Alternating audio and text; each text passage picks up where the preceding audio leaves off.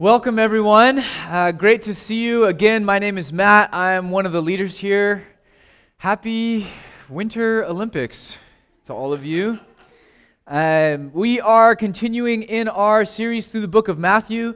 So if you have a Bible, go ahead and turn with me in your Bibles to Matthew 12, verse 1, and we'll get started. And something new we want to let you know about is that from here forward, we're actually going to have Bibles in the back. Yes, it only took us like a year to figure that out. So as you come in, feel free to grab one of the Bibles and use it. If you do not own a Bible, please take one. It is yours to keep. But we are continuing in our series on the book of Matthew. And if you've been with us since the beginning, you'll know that the first 11 chapters of the book of Matthew is a lot of Jesus' life and ministry, and what's captured in those first 11 chapters, in my mind, is mostly momentum and response. Jesus launches his ministry. He regularly heals the sick and even raises the dead. He preaches the famous Sermon on the Mount. He calls disciples to follow him, and the crowds follow along as well. As we end chapter 11, Jesus makes it clear that while many are sort of confused as to just who he is and what he's up to, others have rejected him completely, mostly through kind of a numb, unresponsive hard-heartedness and just kind of a general lack of faith. And that's what we talked about last week. This week, the tension and rejection are taken to a whole new level as Jesus begins to challenge the Pharisees, or the Bible teachers of his day. And the religious establishment begins to make this crucial decision to reject and ultimately kill Jesus. We pick up in chapter 12, verse 1. It says this: "At that time, Jesus went through the grain fields on the Sabbath. His disciples were hungry and began to pick some heads of grain and eat them. When the Pharisees saw this, they said to him, 'Look, your disciples are doing what is unlawful on the Sabbath.' He answered, 'Haven't you read what Daniel did when he and his companions were hungry? He entered the house of God, he and his companions, and ate the consecrated bread, which was not lawful for them to do, but only for the priests. Or haven't you read in the law that the priests on Sabbath duty in the temple desecrate the Sabbath and yet are innocent? I tell you that something greater than the temple is here. If you had known what these words mean, 'I desire mercy, not sacrifice,' you would not have condemned the innocent. For the Son of Man is Lord of the Sabbath." Going on from that place, he went into their synagogue, and a man with a shriveled hand was there. Looking for a reason to bring charges against Jesus, they asked him, "Is it lawful to heal on the Sabbath?" He said to them, "If any of you has a sheep and it falls into a pit on the Sabbath, will you not take hold of it and lift it out? How much more valuable is a person than a sheep? Therefore, it is lawful to do good on the Sabbath." Then he said to the man, "Stretch out your hand." So he stretched it out, and it was completely restored, just as sound as the other. But the Pharisees went out and plotted how they might kill Jesus. Let's pray. God, we are ultimately just grateful for the words that you've given us and for the revelation you've given of yourself in human history. And as we approach kind of a topic and a section that doesn't really naturally speak to us a couple thousand years later, God, would you bring this to life? Would we almost sense ourselves what it would have felt like to have been there in the original audience, and through that, might we then sense what it is that you're speaking to us this morning. And we can only do that in your power and by the power of the Holy Spirit. So would you open our eyes this morning? In Jesus' name, amen. So, first things first, what is the Sabbath? This entire episode takes place on a single day, on the Sabbath day, and the fact that these events unfold on this day is significant. It actually becomes the spark of the controversy. So we need to start by unpacking what the Sabbath day is and why it was so significant to the people that Jesus is talking with. First, we see from the opening pages of Scripture in the book of Genesis that God creates and orders the world. And if you've ever wondered just what is going on in Genesis, we plan to do an in-depth series on the book of Genesis starting in September. And so some version of clarity is coming. But for this morning, I just want us to notice one thing. On the sixth day, God creates human beings just in time for the seventh day in which God and humans rest. Genesis 2 says it this way. It says, "By the seventh day, God had finished the work he had been doing. So on the seventh day, he rested from all his work. Then God blessed the seventh day and made it holy, because on it he rested from all the work of creating that he had done." And as you continue reading in the following chapters, pretty quickly, humanity begins to spiral downward in rejection of God. And over the course of time, God chooses Israel. They're sort of chosen, called out, and created as part of God's redemption plan for humanity. And then God, in conjunction with Moses, frees Israel from slavery in Egypt, for those of you who know the story, and he brings them out into the desert to become his covenant people. And so God meets with Moses on the mountain to give his people the law. Which is the law they are to live by as part of this new covenant that they're forming. And the height of the law given on Mount Sinai is what we call the Ten Commandments, which are still widely known inside and outside of the church. You shall have no other gods before me. You shall not murder. You shall not steal. And on it goes. Well, one of those 10 commandments was about the Sabbath, and it came with the longest and fullest explanation of any of the 10. Here's what it said. It said, "Remember the Sabbath day by keeping it holy. 6 days you shall labor and do all your work, but the seventh day is a Sabbath to the Lord your God. On it you shall not do any work, neither you, nor your sons or daughters, nor your male or female servant, nor your animals, nor any followers residing in your town." It's holistic, right? So don't just delegate your work on this day. The entire community, every living being, is to rest on this day. "For in 6 days the Lord made the heavens and the earth, the sea and all that is in them, but he rested on the seventh day. Therefore the Lord blessed the Sabbath day and made it holy." Okay? So out of honor to God, and really as a gift to you, I'm asking you and the entire community to refrain from work. Relax, be restored, reconnect with me. Do not work. And then, just to show the importance of this command for the community, in another place the law says, "Observe the Sabbath because it is holy to you. Anyone who desecrates it is to be put to death. Those who do any work on that day must be cut off from their people." This is a serious command for the community. So the Sabbath is a gift to be received. It's also a command for Israel and a lasting part of their covenant relationship together that's to be carried on for generations. Clearly, God was serious about this aspect of their lives. But the question quickly becomes, what constitutes work? Okay? So Sabbath day is here. I really shouldn't do any work. In fact, at one point, God says, "Deny yourselves and do not work." Fight that impulse. Come and rest. This is a holy day.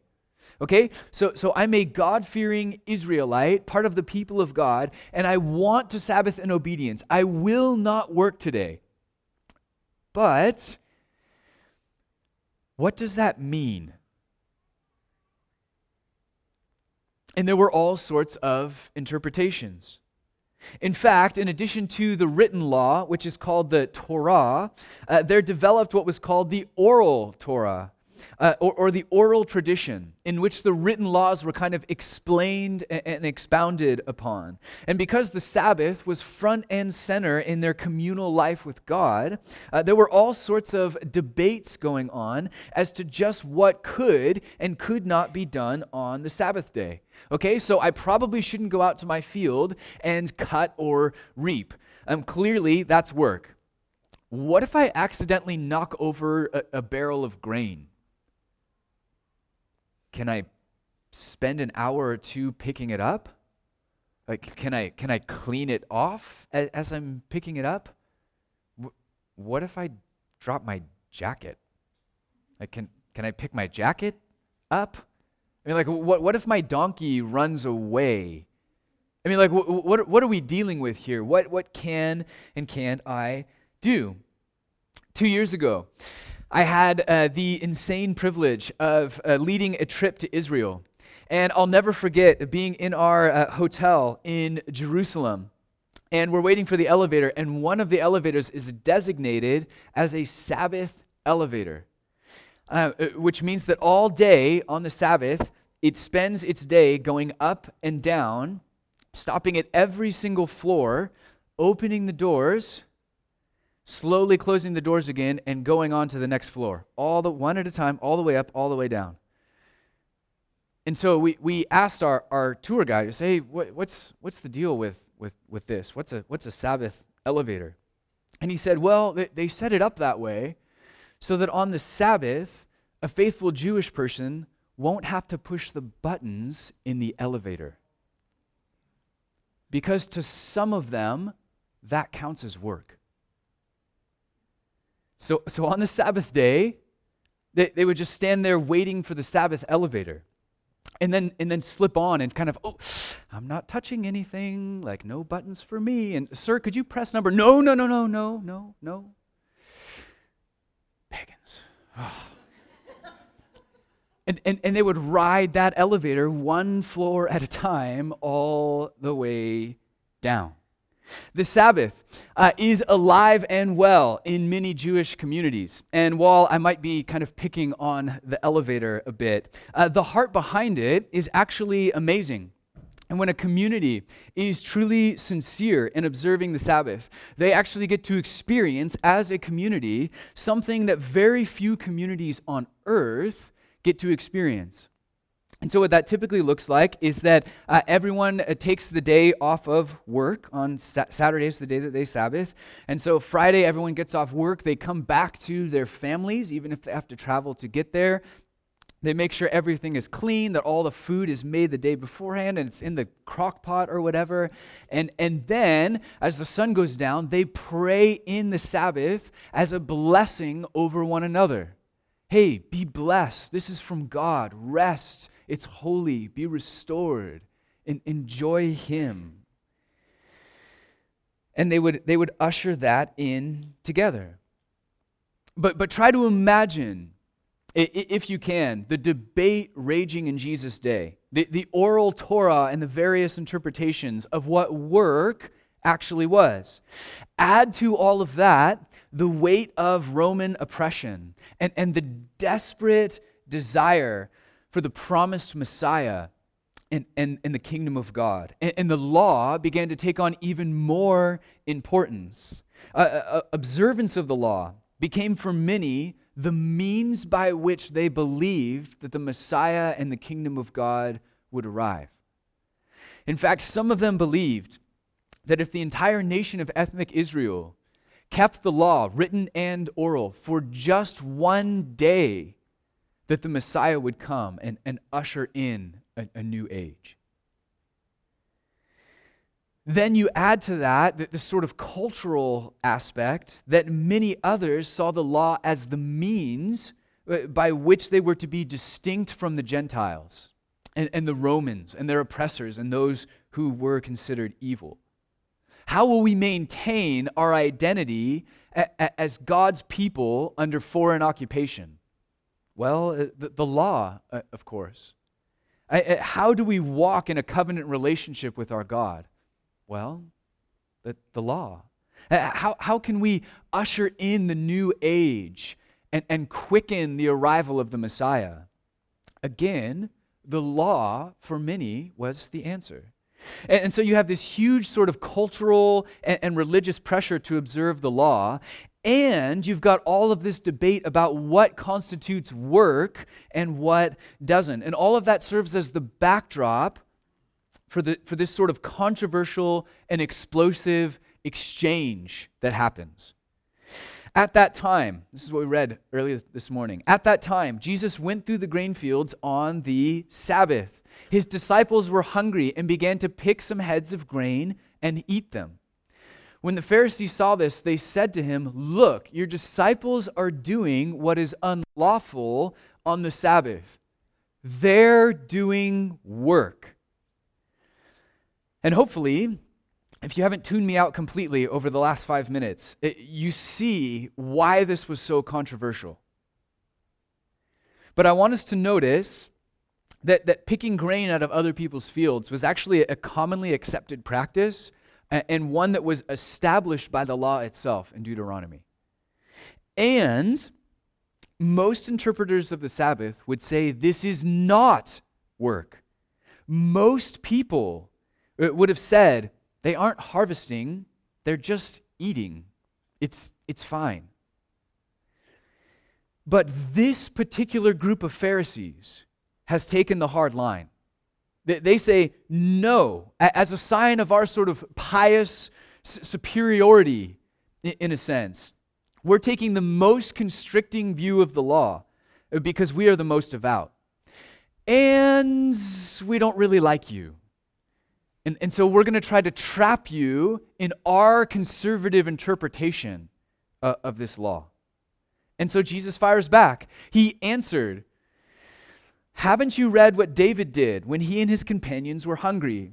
He entered the house of God. He and his companions ate the consecrated bread, which was not lawful for them to do, but only for the priests. Or haven't you read in the law that the priests on Sabbath duty in the temple desecrate the Sabbath and yet are innocent? I tell you that something greater than the temple is here.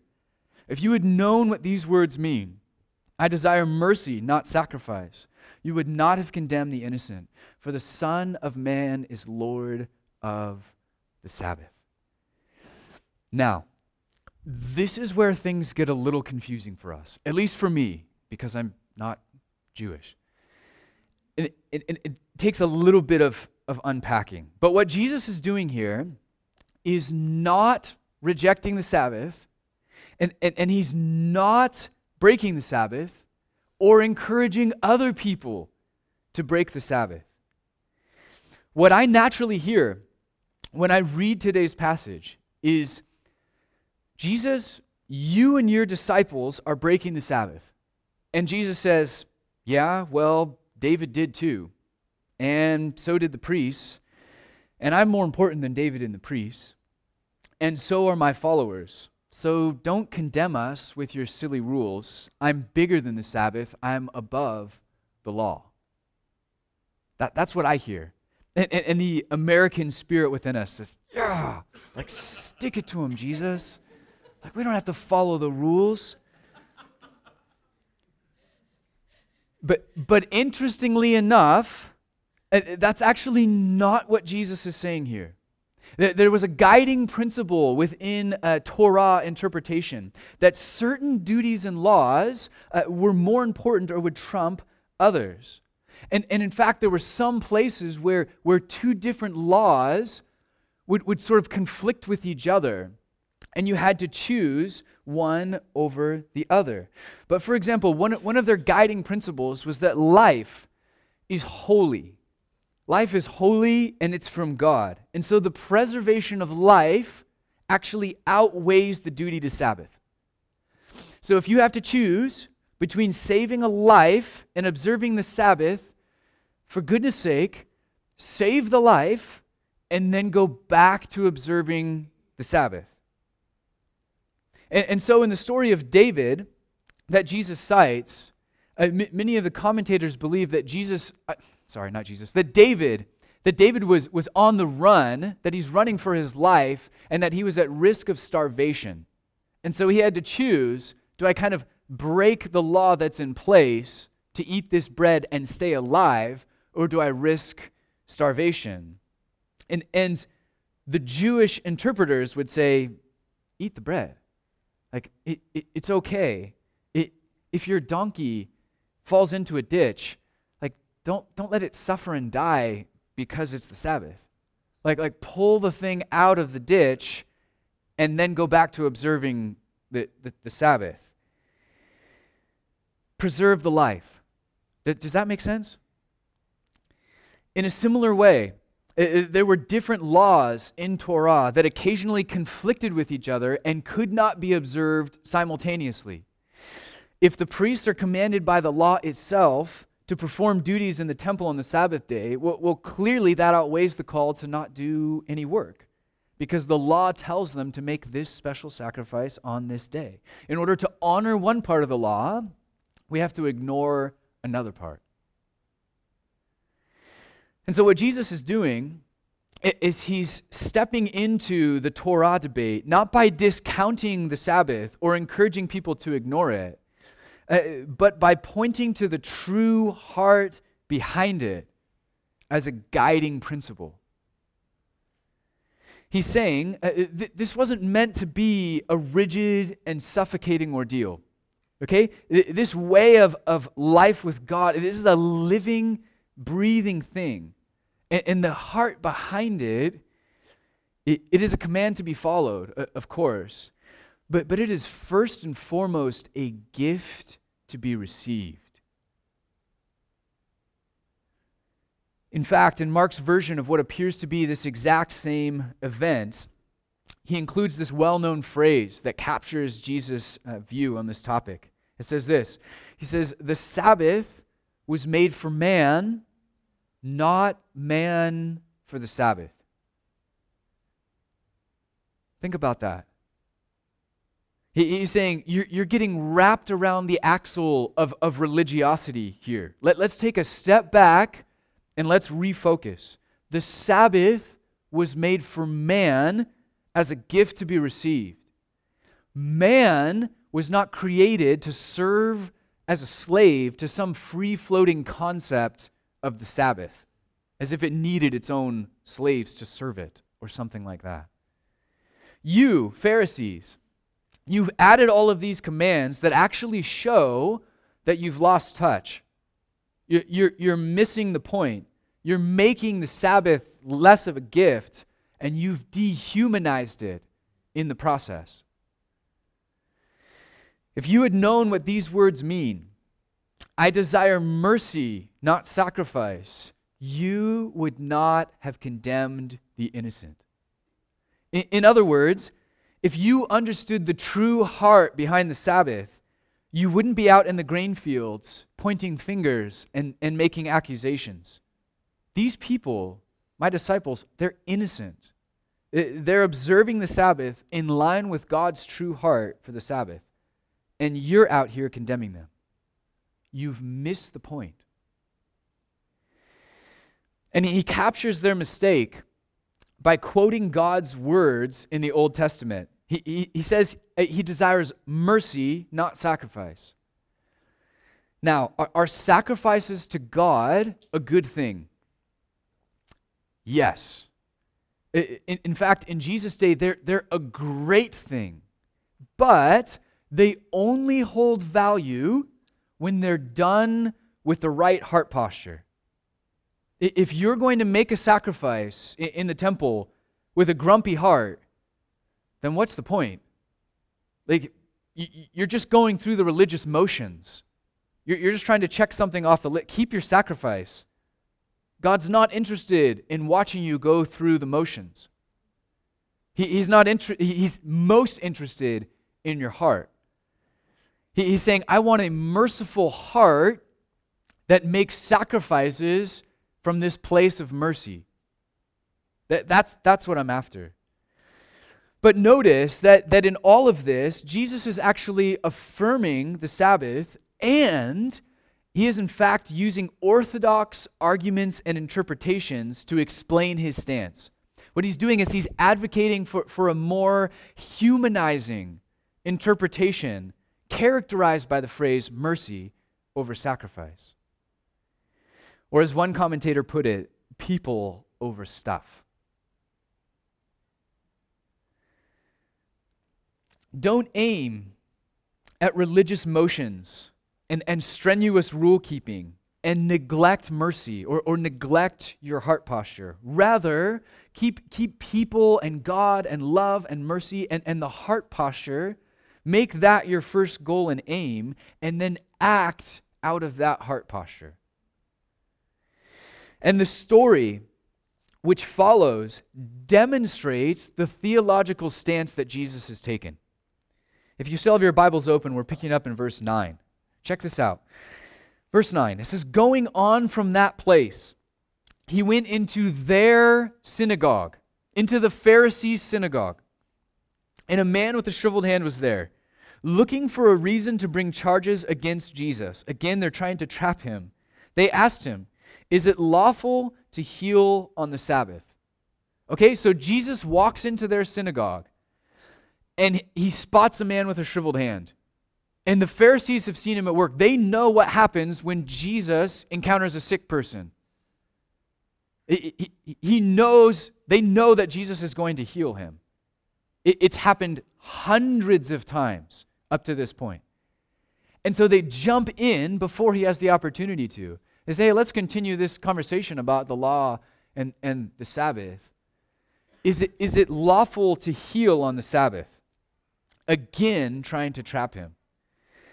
He said to them, if any of you has a sheep and it falls into a pit on the Sabbath, will you not take hold of it and lift it out?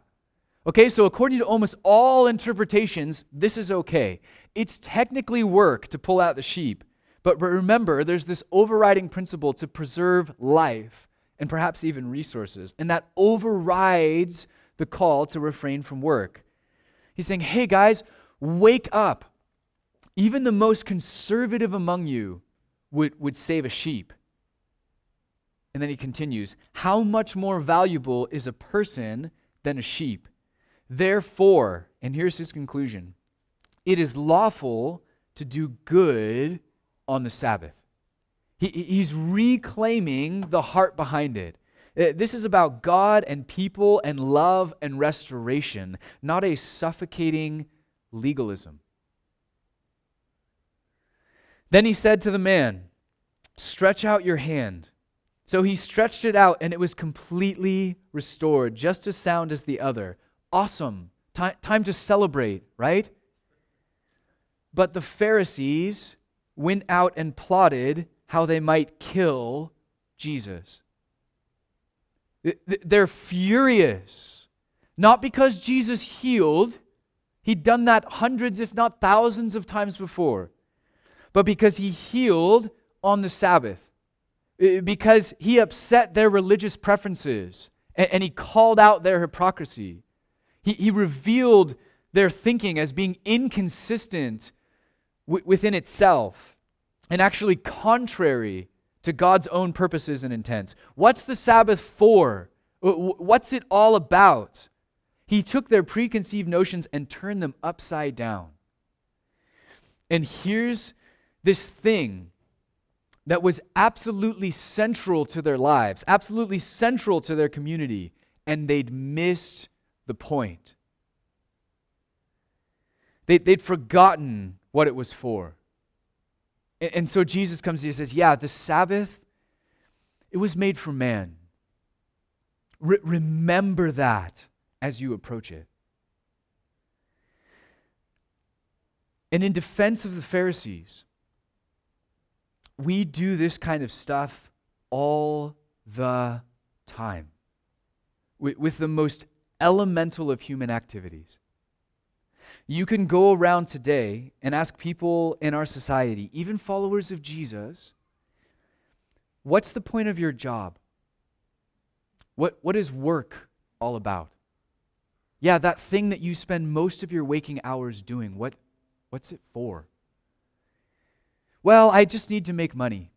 and I'd love to retire early so I can do nothing if I can. Really? Is that what the scriptures say about work?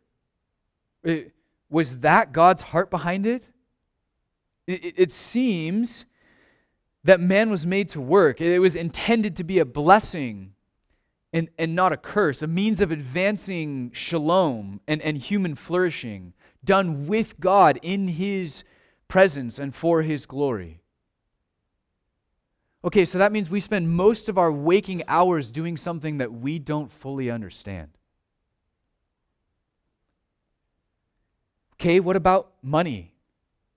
What's that for? Well, it's just this substance that's really useful in helping me achieve my material dreams.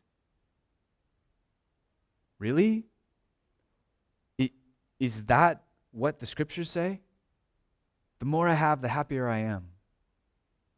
That's not what I see in the Bible. Is that what Jesus said about money? It seems we've made some massive assumptions about what money is for. Hey, what's sex all about? Well, it's this physical activity that makes me feel really good. Really? Is that what the scriptures say about sex? Was that God's intent behind it from the beginning? Could we be any more one-dimensional in our approach? Okay, what's marriage for? Well, it's to make me happy, or to allow me to live with the person that I'm currently infatuated with and get some tax breaks along the way. Really? Because the scriptures say that it's a mystery designed to glorify God and reflect His triune nature to the world in a covenant commitment that lasts a lifetime. What's the church for? Well, it's this place that I go to drink coffee with people who are just like me. And we all kind of just support each other, and it's a great shot in the arm. It's kind of like a social club that I'm a part of. Really? Is that the compelling vision of the body of Christ that we see in the scriptures? The very vehicle through which His redemptive mission is to be accomplished in the world. It seems that we have misunderstood our most basic human activities and functions. And Jesus wants to redefine them for us and recapture their true beauty and intent. What's the point of work? What's the purpose of sex? What's God's heart behind handling money? What's marriage all about? What's the purpose of the redeemed community that we call the church? What's the Sabbath for? These are elemental human activities, as basic and central as the Sabbath day was for first century Jews. And yet somehow we've missed the point. And it's really easy for us to read the passage and say, those silly Pharisees, they're always missing the point. We are so much cooler than they are.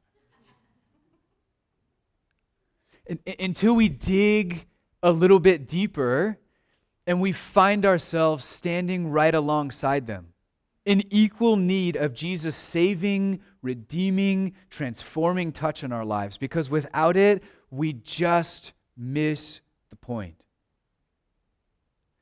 Central to our discipleship to Jesus is learning to think, love, serve, live, and lead like Jesus did. And that includes discerning God's true heart behind all of this stuff, behind all of these basic human functions that we tend to just make assumptions about and then run with. Jesus is Lord over the Sabbath. That means he's the Lord over your rest. That he's the Lord over how you structure your life. And if that's true, then it means you actually have to rest. And we need to rest in ways that are honoring to God and see our free time as something that's actually valuable in our discipleship. It means that we see the power of denying ourselves and our own impulses to work, and that we carve out time to rest and be restored and reconnect with God. It means we receive our own human limitations as a gift to be celebrated and not a hindrance to be despised. And that we take time to recenter on the things that are most important. What does it look like for Jesus to be Lord over your Sabbath or your times of rest this week? Or Lord over your work that you're doing the rest of the week? What does it look like for Jesus to be Lord over your money? You know, when I go to spend money, the two most likely sources for me to consult are my wife and my bank account. And that's pretty much it. And within those bounds, I can make wise decisions or I can make unwise decisions. But how often do I just sit and consider how Jesus would want me to spend my money? I'm embarrassed to admit to you how small the percentage is. The way I spend my money actually reveals what I think I'm entitled to and what I think money is for.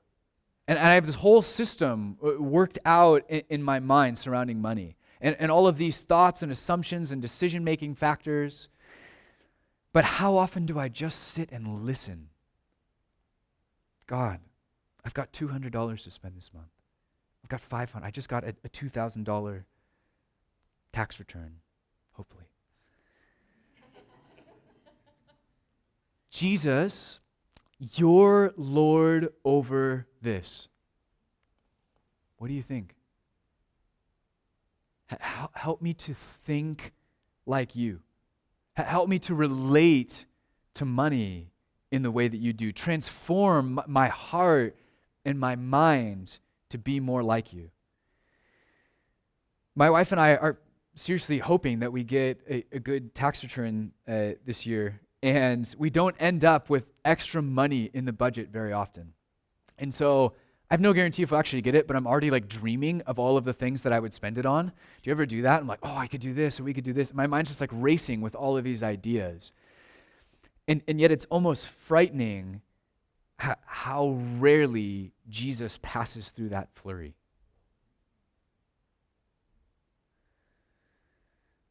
I have to catch myself and say, actually, Jesus, this is up to you.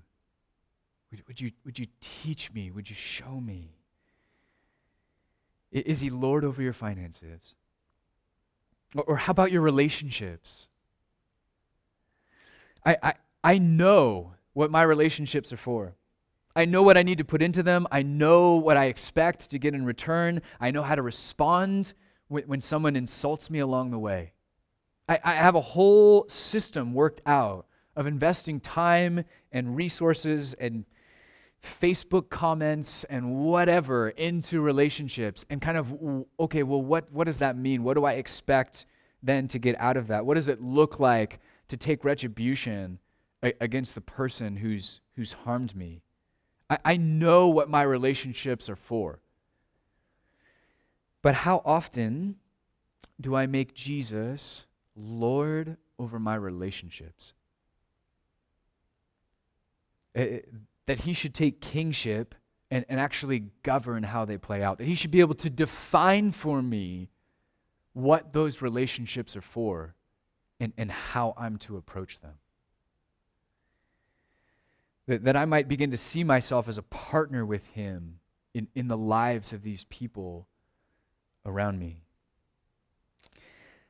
As we allow Jesus to become Lord over all of these things. Lord of the Sabbath, Lord of our work, of our money, of our sexuality, of our relationships. He begins to reorder them and transform our thinking around them and bring them into this place of harmony and what the Jewish people called shalom and beauty. He retunes our lives, so to speak, so that we are again at last in harmony with the orchestra.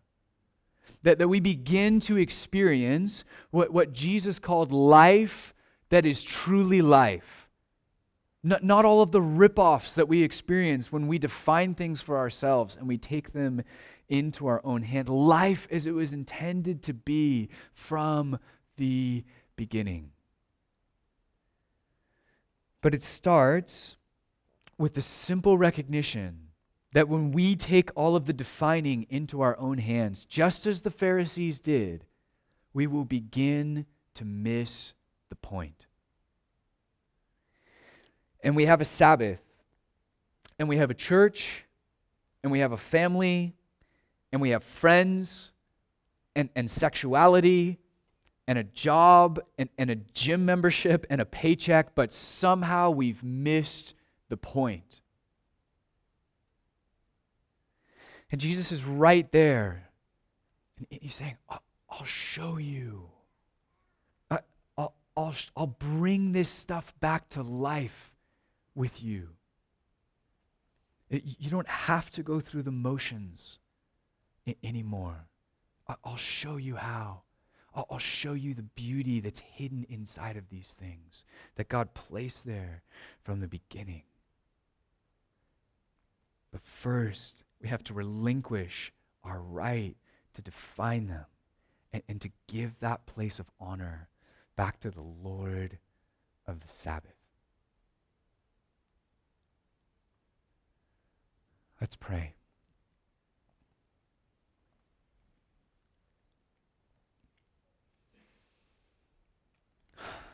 Jesus, the only way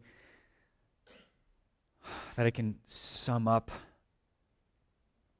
this teaching is just an invitation to surrender. We are so quick to compartmentalize our lives and to keep for ourselves the right to define these things. We want to define what our money is for. We want to define what sex is about. We want to define what our work and our rest and everything in between. We are so quick to say, Jesus, why don't you take care of my salvation and let me do the rest? And yet the second we do, I think it saddens you because you know